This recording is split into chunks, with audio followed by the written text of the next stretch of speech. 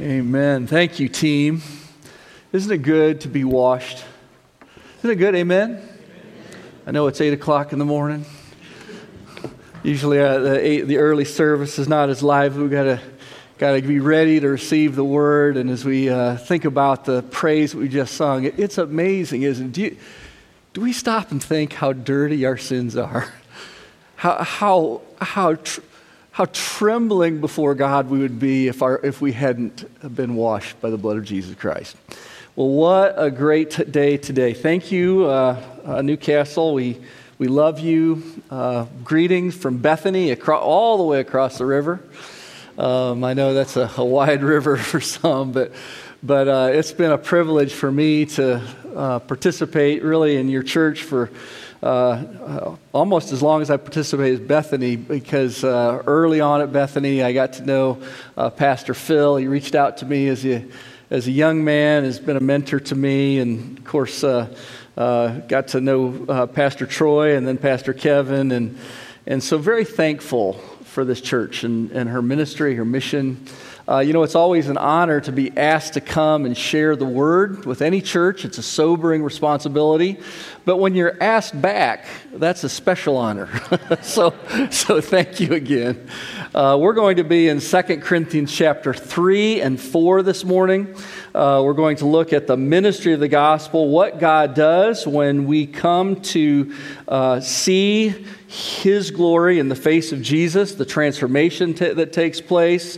And we're going to look at 2 Corinthians chapter 3 and 4. We're going to begin in verse 17. In a moment, I'll have you stand. I want to again give a welcome to these fine Moody students on the front row, in the second row too.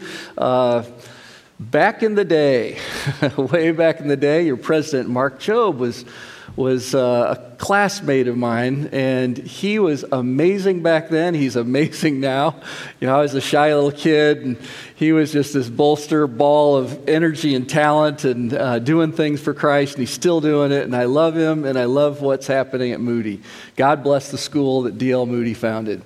Well, let's stand as we read Scripture together. We're going to begin with verse 17 of 2 Corinthians chapter 3. And read down to verse 6 of chapter 4. Now the Lord is the Spirit, and where the Spirit of the Lord is, there is freedom. And we all, with unveiled face, beholding the glory of the Lord, are being transformed into the same image from one degree of glory to another. For this comes from the Lord, who is the Spirit.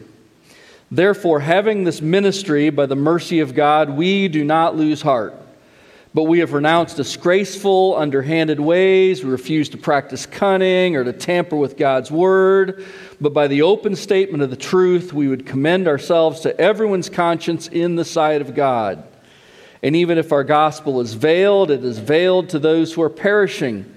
In their case, the God of this world has blinded the minds of unbelievers to keep them from seeing the light of the gospel of the glory of Christ, who is the image of God. For what we proclaim is not ourselves, but Jesus Christ as Lord, with ourselves as your servants for Jesus' sake. For God, who said, "Let light shine out of darkness," has shone in our hearts to give the light of the knowledge of the glory of God in the face of Jesus Christ. Amen. Please be seated. Let's pray. Father in heaven, we are grateful to gather together, to be a part of your gathered church, to worship together. Lord, I pray that because we're together, that our love for you would be fueled by one another. We would encourage one another all the more. I pray that because we're together, our worship and praise would be expressed with greater joy, with greater passion. I pray that because we're together, our faith would be inflamed. I pray that because we're together, our love for one another would deepen. And I pray for this church. I thank you for Newcastle. I pray for her in this season. I pray for her to establish herself even more and more in her love for you and love for each other.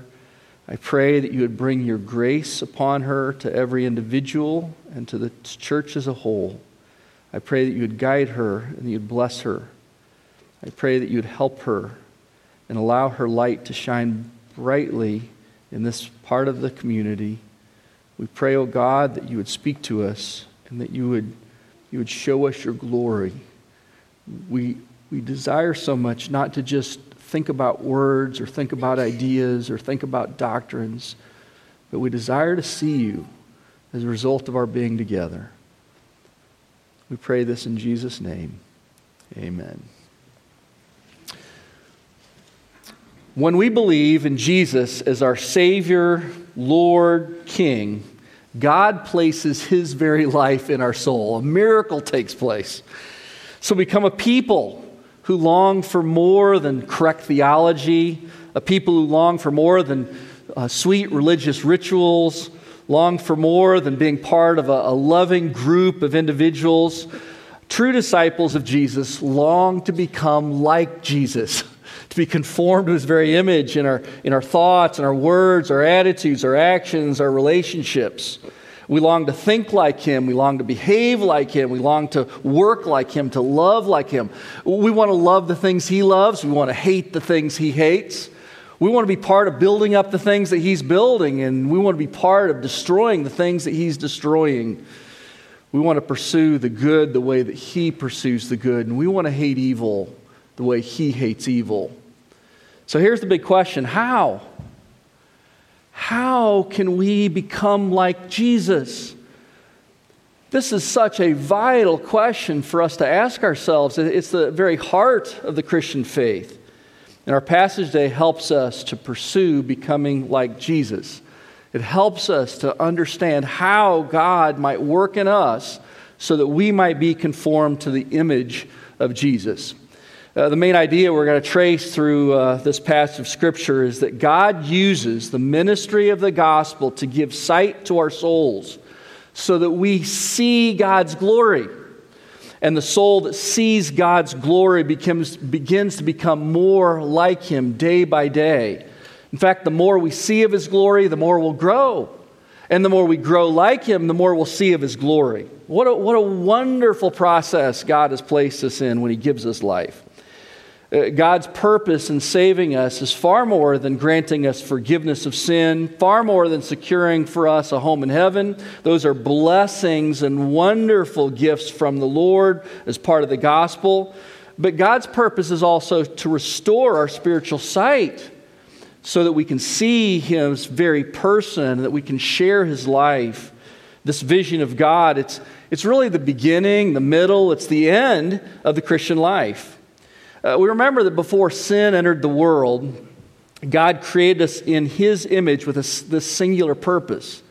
And that purpose is simply that we would know Him, that we would walk with Him, that we would see Him, that we would enjoy Him, that we would commune with Him, that we would worship Him. This is the very purpose for which we are born.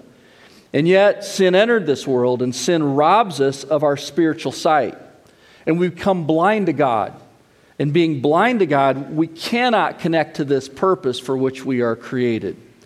So the first matter that Apostle Paul brings to us is God's gift of spiritual sight to everyone who believes the gospel. If you're looking in your text, look at verse 6 of 2 Corinthians chapter 3. For the letter kills, but it is the Spirit that gives life. In the Old Testament, God gives His law, which is good. His law is extremely good.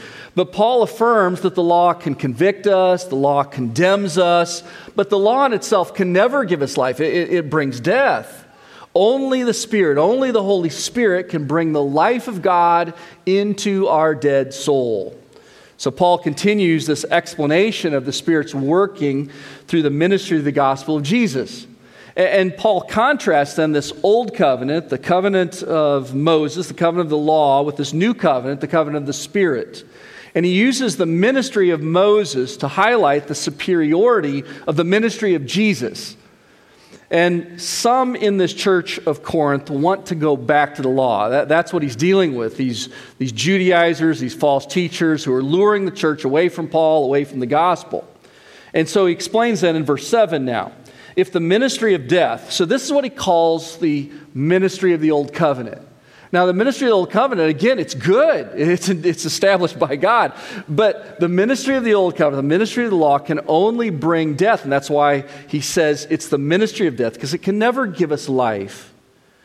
If the ministry of death, carved in letters of stone, came with such glory, and think about this for a moment, that the Israelites could not gaze at Moses' face because of its glory. So Moses receives the law, he comes down from the mountain, his face is glowing, and the people then could not gaze upon Moses' face because the glory of the ministry of the Old Covenant is so great. He says, which was being brought to an end, will not the ministry of the Spirit even have more glory? Ought we not to expect that we would experience far more than the Old Testament saints did as they gathered around Mount Sinai? So Paul here clearly is taking us back to Mount Sinai, where God displays his glory first to Moses, who's the mediator of this covenant, and then also to all the people. And I just want to read to you from Exodus 34 so that we refresh our mind about that event, because that's what Paul's talking about. So at Exodus 24, the Lord says to Moses, "Come up to me on this mountain." So the whole people, a couple million, are gathered around Mount Sinai, and he says, "Come up and wait there, that I might give you the tablets of stone." This is the ministry of the Old Covenant. I'm going to give you the law, I'm going to give you the commandment, which I've written for their instruction. So Moses, what does he do? He goes up on top of this mountain. And there's this cloud. It's a cloud of glory that covers this mountain.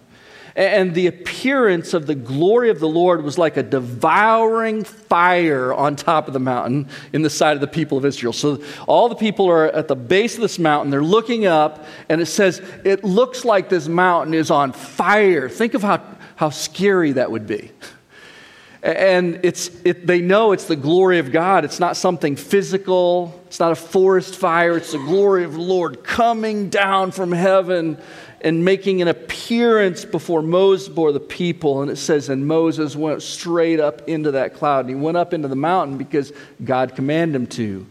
He was safe to go up the mountain because he was following the will of the Lord. And Moses then stayed up on the mountain 40 days and 40 nights. So for these 40 days, Moses meets with God, or we should rather say God meets with his servant Moses face to face. And when Moses comes down from the mountain, his face is aglow.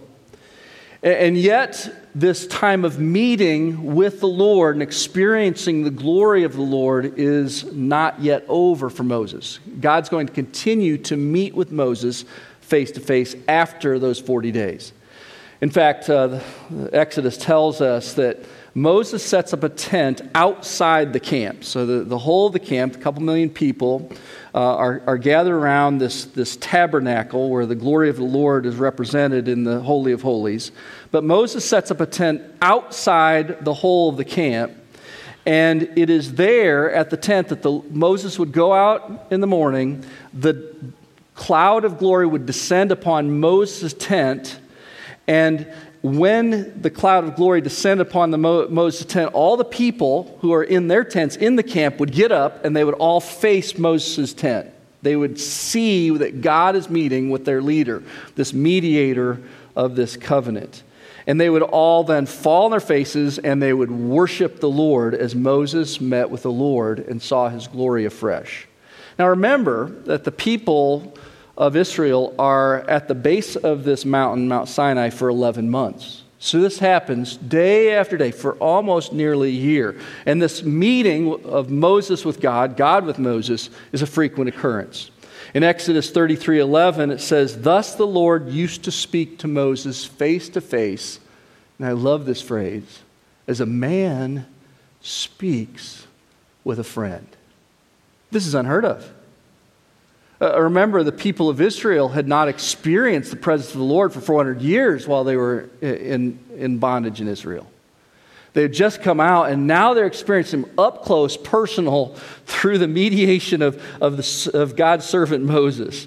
Now, one of the effects upon Moses in these encounters with God is that not only is there a spiritual transformation that's invisible, that's taking place inside Moses, but physically, the skin of Moses' face would shine with a radiance. His face reflected the glory of God so that others around could see some of the glory as they looked upon Moses' face. And when people saw Moses' face shining with God's glory, what'd they do? Well, what would you do if someone came in with their face shining with the glory of God? You'd say, whoa, what's going on? Because it's very unusual. It doesn't happen every day. In fact, it never had happened. And they backed away and they're afraid, what's happening? And so Moses didn't want people every time he appeared to them to back away from him in fear. And so what does he do? He takes a veil and he puts it over his face to hide the glory of God that is physically shining from his very person and is seen by every person who comes into connection with him. Exodus 34 says, whenever Moses went in before the Lord to speak to him, he would remove the veil until he came out. He wanted a face-to-face meeting, that personal connection, to know God. And when he came out and told the people of Israel what he was commanded, the people of Israel would see the face of Moses. The skin of Moses' face was shining. Again, imagine that. Just imagine that. And Moses would put the veil over his face again until he went to speak again with God. Here, what we're learning about this God at this early stage of the revelation of God in Scripture, in Exodus, is that God is a God who's willing to show his glory to a sinful people. Is Moses a sinner? Absolutely. And yet God is a God who's willing to communicate his glory to a sinful people. Under the new covenant, those of all of us who are here after Jesus, God's Son, has took on human flesh and lived a life of righteousness and died upon the cross, rose from the dead, ascended into heaven, seated at the right hand of God. We who live under this new covenant now are all invited to see the glory of God through Jesus. Moses was great. He was a great man. He's a sinful man. He needed a sacrifice for sin.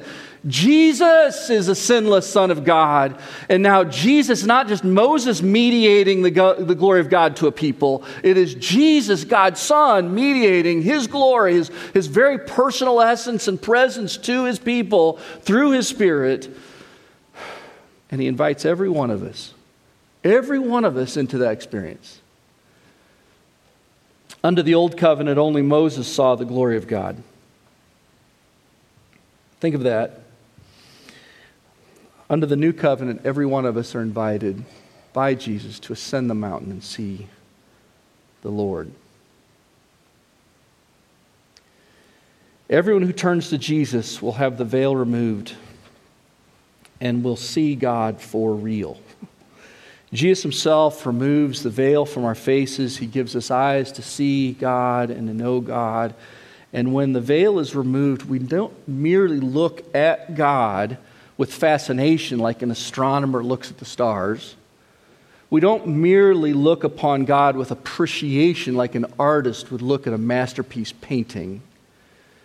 We are a people who look at God with an intimate joy, even like a person who looks upon his very best friend. That's who we are. That's the ministry of the gospel. We experience the joy of knowing him as our Father, as our God, as our King. Now here's a personal question for you at this moment. Has the veil been removed from your heart?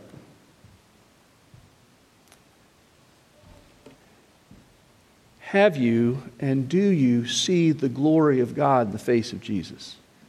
It's the most important question.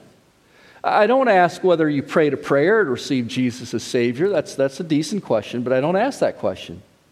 I don't ask whether you're a member of a church. I don't ask whether you read your Bible. I ask this question because it's really central to the salvation that God brings to every individual who looks upon him in faith. Has the veil been removed? Have you had this experience of seeing God and his glory and knowing him as your God? Because here's the truth. Every person who comes to Jesus in faith receives the blessing of seeing the glory of God. Every person, every true Christian knows by experience that God is good, loving, powerful, righteous, holy, eternal. Not only because the Bible tells us so, but because God has removed the veil of blindness from our hearts and we see Him for who He is. You know, there are many appropriate ways for a Christian to talk about his or her conversion. Someone might say, well, I repented of my sin and I received Jesus as my personal Lord and Savior. Praise God. Another might say, I came to Jesus in faith and He forgave me of all my sin. Another might say, I've been adopted into God's family through faith in Jesus. Another might say, I've been born again by the Spirit. Another might say, I've been justified through faith in Jesus and through faith in His atoning death for me upon the cross. And all of these expressions are good and wonderful and amazing and true and right as experiences of the child of God. But here in chapters 3 and 4 of 2 Corinthians, we find another key description of the experience of the true Christian. And that is a person who is able to testify, I was blind to God's glory, but God opened the eyes of my heart, and now I see Him. I see Him as one who is worthy of worship. I know Him as the Lord who loves me. I know Him as my Father to whom I can talk and on whom I can count to care for me, now and forever. Look at verse 17. Now the Lord is the Spirit, and where the Spirit of the Lord, there's freedom. The Christian life under the new covenant is freedom. Freedom from the ravages of guilt and condemnation that our sin placed upon us. Freedom to the joy of seeing God with unveiled face. Freedom to approach God boldly, and to talk with Him as we talk with our very best friend. You know, some of you at this point may be saying, I don't think that I have seen God and seen His glory the way you're describing. So how can I experience this? Let's jump ahead to verse 6 of chapter 4. For the God who said, let light shine out of darkness has shone in our hearts to give the light of the knowledge of the glory of God in the face of Jesus. What a wonderful description. To help us understand how we might experience this work of God in our hearts, Paul takes us back to Genesis 1. And he says, remember at the beginning when God spoke and the worlds that didn't exist came into existence? Remember how everything was dark and God simply said, let there be light, and there was light. You know, creation had no part in bringing itself into existence. Creation didn't ask God even to be created. It just, God said, let there be light. God acted alone. He spoke and the light and life came into being. So Paul here is comparing the action of God in bringing physical light into creation with the action of God in bringing spiritual light into a darkened heart. He says, just as God said in power, let there be light, and there was light, so God says to the person whose heart is blinded by sin, blinded by Satan, let there be light, and there's light. And every time God speaks, what happens? When God says, let there be light, there is always light in that person's heart. Always. There's not one person over whom God does not say, let there be light, and there's not light. Because God is sovereign in this work.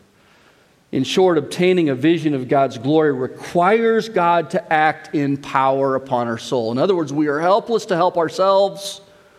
We can do nothing to participate in this miracle of God. Now, God is a God who says, ask and you'll receive. And so what can we do? We can't do anything to bring light, but we have access. God gives us access to Him where we can humbly cry out and say, God, I can't bring light into my soul. I can't make myself see your glory. I can't turn on vision. I cannot help myself. So God, be merciful to me, a blind man, a sinful man, a poor man, be merciful to me. And do you know what? God says that every time a person calls out to Him with a humble heart for mercy, God has mercy upon such a one.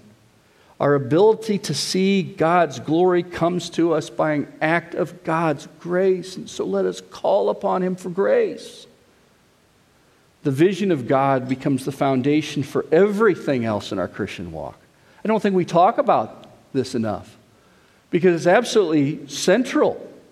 Everything we are and everything we do as worshipers of the living God flows from our experience of seeing God for who He is. So I say, boy, this is a heavy theology, Pastor Rich. Does this have anything to do with everyday life? Is this relevant to where we're living? What happens on Monday morning? And I want to tell you, yes, 1,000 times yes. It's the most relevant of subjects. Let's consider this now. The vision of God's glory, 4 actions. Hopefully we'll get to 4. We're going to spend most of our time in the first. The vision of God's glory changes us. If we're asking the question, how can I become more like Jesus? Here it is. It is the vision of God that transforms us. Everything changes when we behold the glory of God. Look at verse 18. What a powerful expression of truth. And we all, with unveiled face, beholding the glory of the Lord, are being transformed. That's what happens when we behold the glory of the Lord. Into the same image from one degree of glory to another, for this comes from the Lord who is the Spirit. Now, if you have a paper Bible, I would urge you to underline the 2 little words, we all. We all. The Corinthian church had some problem children. Amen. As you've read 1st and 2nd Corinthians, the Corinthian church had some problem children. In other words, they had some children who were immature. They had some children who had given themselves over to some sins. They had some children who were divisive and filled with conflict. They had some problem children. And yet, Paul writes them, and we all of us who are in the faith, we all have had this experience of beholding the glory of God. Whether you're immature, whether you're deeply mature, whether you're struggling with some sins, whether you're walking in power of obedience, we all. This is the essence of the Christian life. Friends, beware of any teaching that suggests some new path to a deeper experience with God.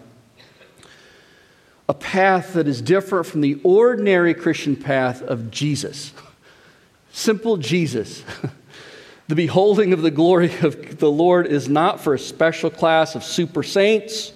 Any doctrine that separates God's people into haves and have-nots is not the gospel of Jesus. The gospel of Jesus brings all of the blessings of God to every person who possesses the Spirit through faith in Jesus. Every believer experiences joy. We have been given every spiritual blessing in a heavenly place. That's true for we all. And this blessing of seeing the glory of God in the face of Jesus. It's not for a person after you've lived the Christian life for some years. Then you might have that joy. It is the initial, fundamental, foundational blessing. Is one of those. Now there are degrees of seeing, to be sure.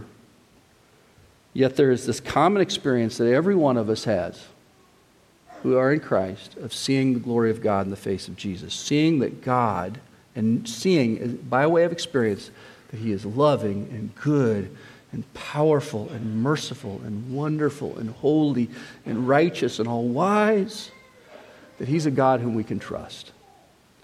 So what happens when we behold the glory of the Lord? As we see God, we are being transformed into the same image. That when we see the glory of God, we immediately are being transformed. The more we see, the more we grow. The more we grow, the more we see. 4 observations about this transformation. First, it's real. This transformation is real.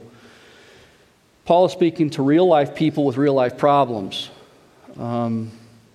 He's not speaking to a group of people who are cloistered away from real-life problems and really aren't involved in the difficulties of this world and its brokenness. He's talking to people who are hurting, talking to people who are weak, talking to people who are struggling. And yet this transformation is real. Secondly, this transformation is progressive. This transformation is not completed in one short swoop of time, but it slowly grows, it says, from one stage of glory to another stage of glory. It's a growth process through the life of the child of God. You know, everyone is looking for shortcuts, and many teachers offer shortcuts to get there, to become like Jesus. They suggest, for instance, there's these special prayers, and we just happen to write them out, and we'll even sell them in a book to you. There are special disciplines, there are special experiences that we can offer, there are special leaders who, if you get in touch with them, especially if they lay hands on you, then you're going to have this instant sanctification. But again, friends, none of this is the gospel. The more we see, the more we grow, the more we grow, the more we see. It's progressive. Third, this transformation, it's Christ-centered. This transformation, it places no center other than Jesus Christ. He's always the center. Our eyes are fixed upon Him. We never have to move away from Jesus onto something else in order to grow more. Jesus is the beginning, middle, and end. He's the center of everything. And finally, this transformation is a miracle. It's a miracle from the Lord. It's not our own doing.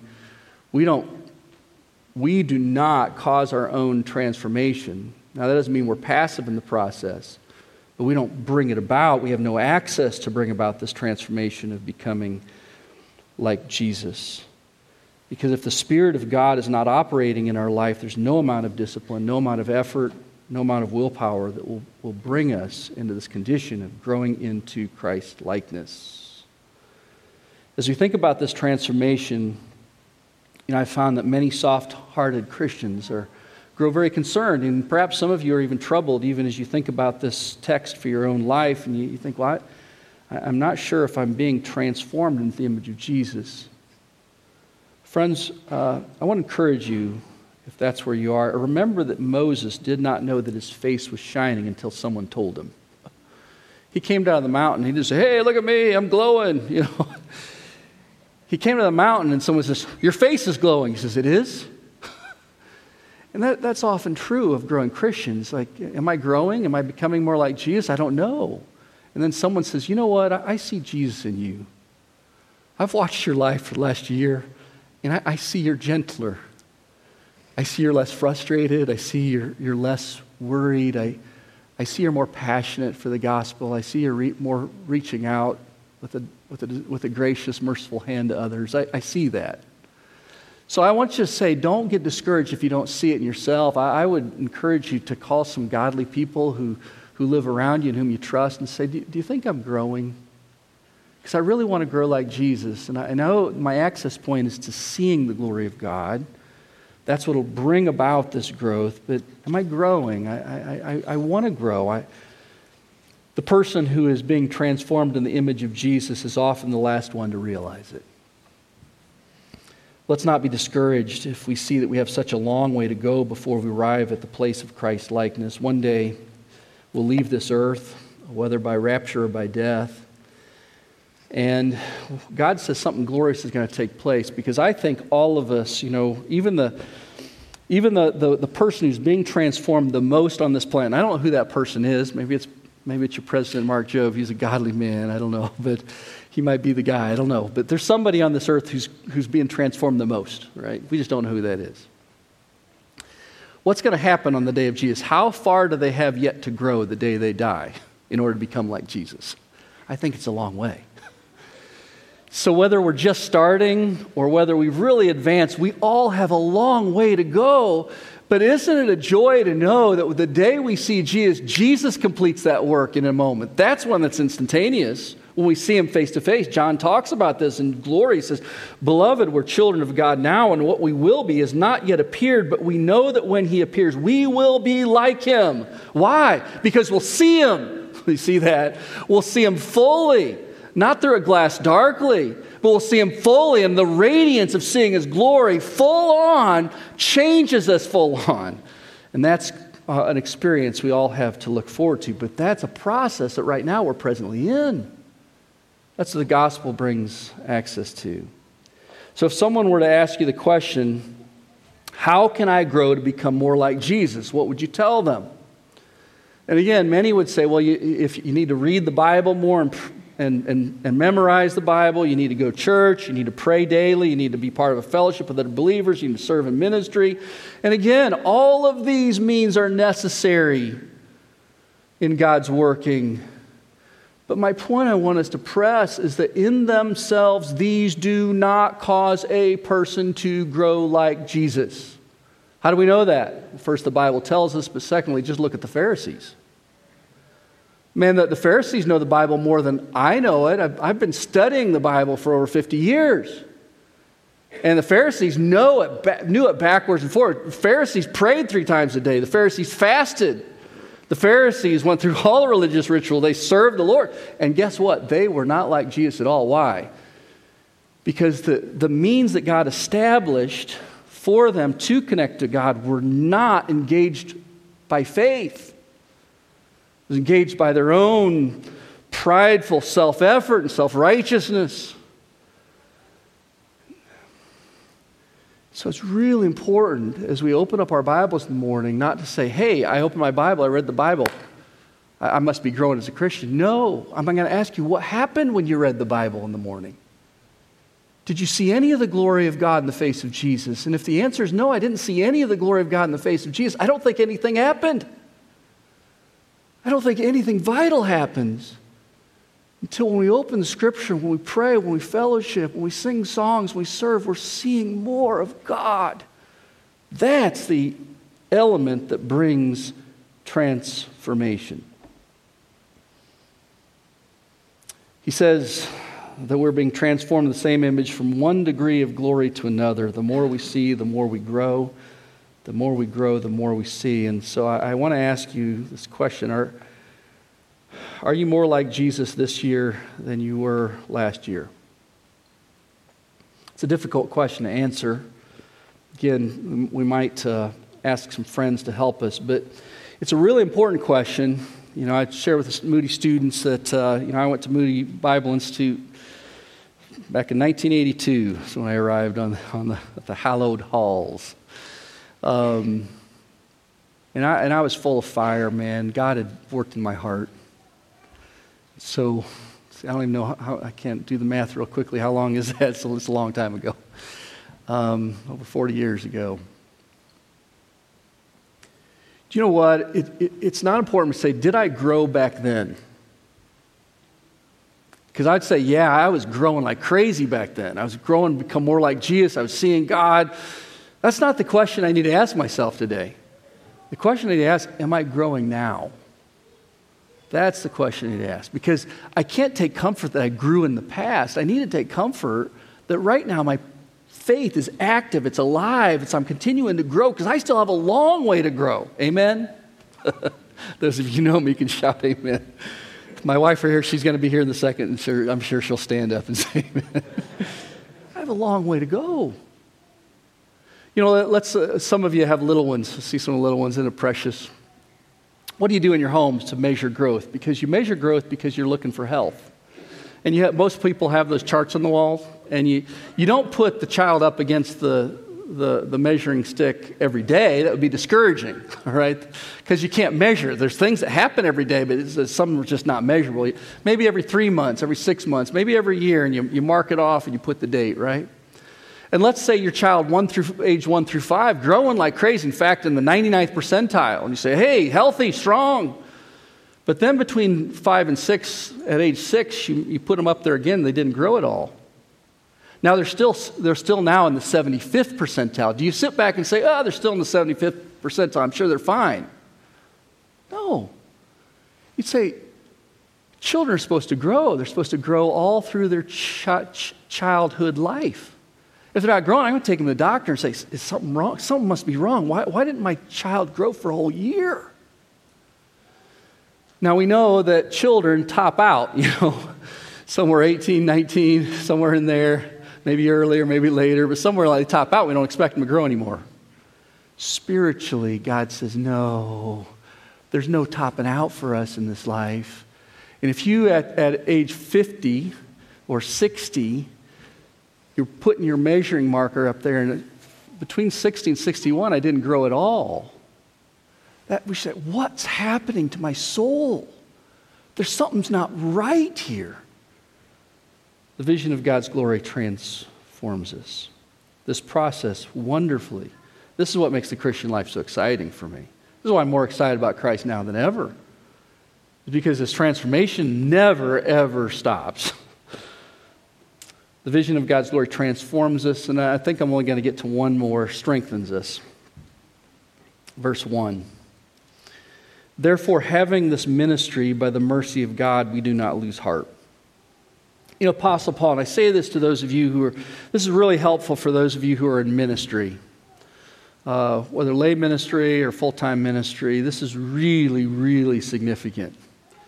Paul is experiencing incredible opposition from the outside, from the external world, the sinful world, but also he is experiencing intense suffering as a result of what's happening in this church in Corinth. And he's experiencing it because he's a minister of the gospel, because he's in ministry. And he's often been tempted to quit. His suffering is so great, he's often been tempted to just simply despair and give up on the work that God gave him to accomplish. If you go back to 2 Corinthians chapter 1, verse 8, Paul says, "For we don't want you to be unaware, brothers, of the affliction we experienced in Asia, for we were so utterly burdened beyond our strength that we despaired of life itself." He used the word despaired of life itself. Later in this letter, in chapter 11, he's going to describe some of the specific hardships that the ministry of the gospel brought to him, and they are horrendous. Beaten, shipwrecked, spending nights and days in the sea, cold exposure. And then he adds this at the end in verse 28 of 2 Corinthians 11. "And apart from all these other things, there's the daily pressure on me of my anxiety for all the churches." Churches have problems.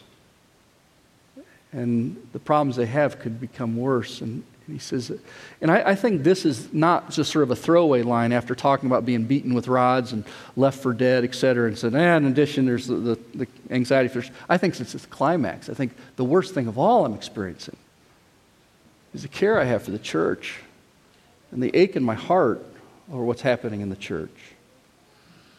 He says this, therefore, having this ministry, it's the ministry of God to him. It's the ministry of God to him first and then through him to others by the mercy of God. He says, we do not lose heart. Paul knows that God opened a door for him to see God. And it's by following God in faith, which means being part of Jesus' ministry, that he's going to see more and more of God. And he says, knowing that I get to see God day by day, I will not quit. I will not leave the table of ministry. You know, the Apostle Paul, he's been to some nice places in his life.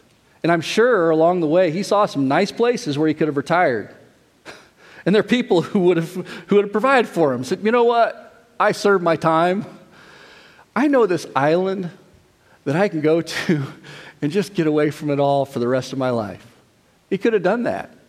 But he says, knowing the ministry of receiving this vision of the glory of God and then participating in sharing the vision of the glory of God to others that's transformative, we do not lose heart.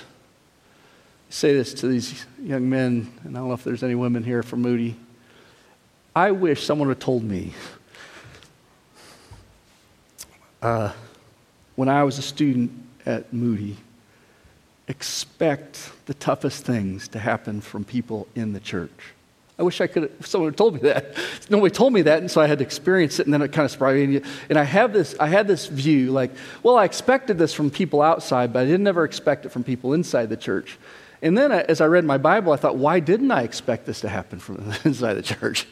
And Paul's experience, everybody experiences it. Be ready for it. And your calling must not be dependent upon whether people are nice to you all the time. Your calling is dependent upon whether the Spirit of God has called you into a work. And you say, I am lashed to the mast of the ship.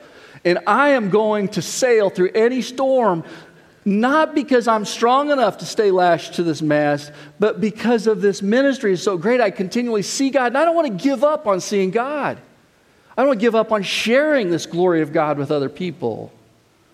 The strength we receive from seeing God is more than enough to enable us to persevere in faith. So, some of you may be, perhaps, there are lay folks here that said, I once knew that. I had a time where I was so passionate for God and I was so intensely involved in the ministry of Jesus Christ, but there's some bad things that happen. There's people that discouraged me. There's some church leaders doing something else. There was some circumstance that happened. I just thought, why would I invite that kind of trouble into my life? And I've backed away. Perhaps that's where you are. And there are many in the church who have gifts and abilities to serve Christ, and they just simply backed away because of the discouragement. I want to tell you, that is from Satan. Satan wants to blind your eyes, even as he does unbelievers, from seeing the glory of God in the face of Jesus. And I want to encourage you to reconnect, not first to ministry, but reconnect to this daily pursuit of seeing the glory of God in the face of Jesus. That when you open your Bible in the morning, that God literally explodes by a Spirit off the page. Get back to that. Ask God for that. Because I believe that when you begin to see afresh the glory of God, you'll be re-energized, you'll be strengthened to say, I cannot quit on this ministry. I've got to keep pressing forward until the day I die. Because the day I die, I will see Him even more gloriously. Just want to read these last verses and then we'll close together.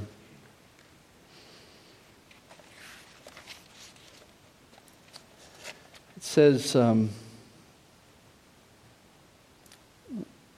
we've renounced disgraceful, underhanded ways. We refuse to practice cunning or tamper with God's word. What he's saying there, we're going to have a pure gospel ministry. We're not going to do what the false teachers are doing. They're doing so many pragmatic things that are bringing people in to the church, but they do not have the power of God of the gospel that opens blind eyes. He says we refuse to be part of that. He says in verse 3, even if our gospel is veiled to those who are perishing. In their case, the God of this world has blinded the minds of unbelievers to keep them from seeing the light of the gospel of the glory of Christ, who is the image of God. Satan's real. And one of Satan's biggest concerns is that no one would see the glory of God. That's what he's about. Keeping us from seeing the glory of God for ourselves in our community. And then he says, and I love this, for the God who says in verse 6, let light shine out of darkness, shone into our hearts to give the light of the knowledge of the glory of God in the face of Jesus. So I want to close with the question I asked earlier. Have you experienced seeing the glory of God in the face of Jesus? If you say no, there's one of two ways you can go. If you say, no, I don't think I have. There's one way you can say, and I don't really want to. When I think of Jesus, and even here in this message, I don't see anything there. I don't see anything so amazing to give my life over, to give up sin, to give up the way I want to live my life. I just don't see it, and so I'm not going to pursue it. I'm just going to continue to stay on the path I'm on. And what Paul is saying to you is that the reason you don't see is not because Jesus isn't glorious. It's because right now your heart's been blinded by Satan. Because he is glorious, and everyone who sees him for who he is will follow him. So you might say, I'm just going to stay the same, but I would say, I urge you, at least call out to God and ask him, Lord, would you show me your glory? Be bold enough to pray that prayer. Others of you say, no, I'm beginning to see the glory of God. I want him. Then I want you to know that the God who sovereignly works miracles says, ask and you'll receive, seek and you'll find. So call up and say, God, be merciful to me, a sinner. I need this work of grace where I see your glory in the face of Jesus. I need to have my eyes open. Would you open my eyes? Have mercy upon me. Give me sight. And I believe he will. For the rest of you, I think probably the majority of you here, because this is such a sweet church, you say, I do see. I want to urge you to continue to press forward in seeing. Don't become dull in seeing with, again, these other externals or even the means of grace, but press on toward the meaning of grace, which is to see God. It's in him that we find our joy and strength. Let's pray. Father, thank you. Thank you for the gospel.